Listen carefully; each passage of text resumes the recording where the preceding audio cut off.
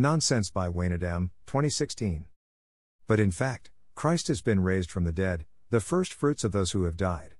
For since death came through a human being, the resurrection of the dead has also come through a human being, for as all die in Adam, so all will be made alive in Christ. But each in his own order, Christ the first fruits, then at his coming those who belong to Christ. Then comes the end, when he hands over the kingdom to God the Father, after he has destroyed every ruler and every authority and power. For he must reign until he has put all his enemies under his feet. The last enemy to be destroyed is death. For God has put all things in subjection under his feet.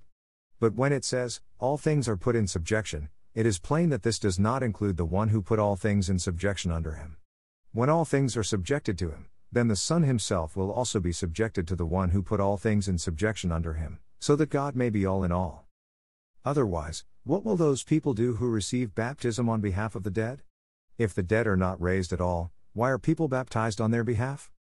And why are we putting ourselves in danger every hour? I die every day.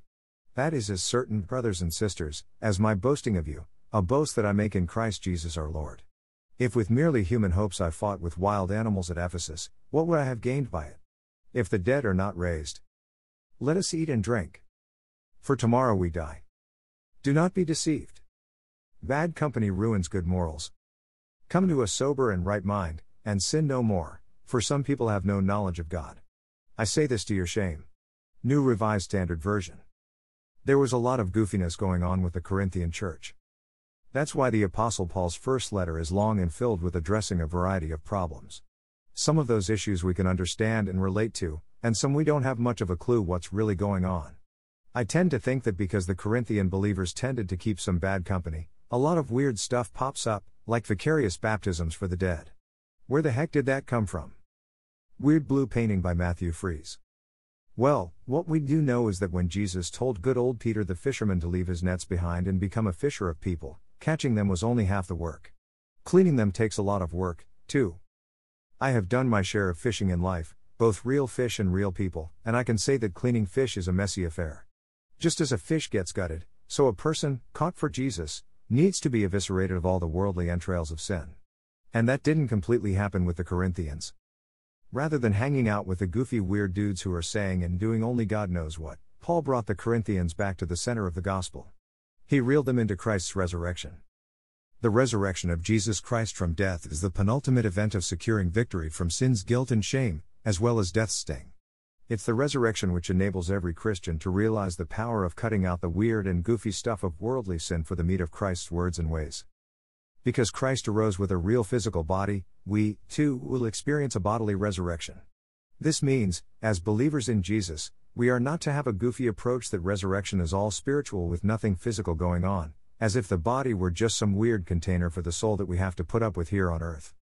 Whenever that weird thinking takes place, people do goofy things, believing they can do whatever the heck they want, since the body is like a paper plate that we'll just toss in the garbage when we're done with it. Christ's kingdom ethics and physical morality ends up taking a back seat to ethereal philosophical musings. Leave it to the Greek Corinthians to do mental gymnastics in order to live however they want. Sometimes, when I read Paul's letter, it feels like I'm watching an old Leave It to Beaver episode where Beaver is having all kinds of goofy thinking and doing weird stuff because of Whitey and Larry's bad advice. Jerry Mathers as the Beaver. Coming back again and again to the redemptive events of Jesus helps preserve us from the esoteric bunny trails of theological goofiness. Yet, if we continue to keep company with a bunch of folks who are into power and control through the ungodly means of mistreating the body, and other people, making comparisons between the physical and the spiritual, as if they were two completing separate identities, obsessing over their weird and unintelligible philosophies, and refusing to take responsibility for their physical actions, then we're going to turn goofy, just like them. Come to your senses, Paul would say, and get your head screwed on straight. Fill the space between your two ears with proper knowledge of Christ's resurrection, and pay attention to your hands and feet, because they are the tangible means of putting the will of God into practice. There's a goofy and weird ha, and then there's a goofy and weird oh. Keep the ha, avoid the oh, and you'll be just fine. Lord, have mercy. Christ, have mercy. Lord, have mercy on us, your people, and grant us your wisdom and peace.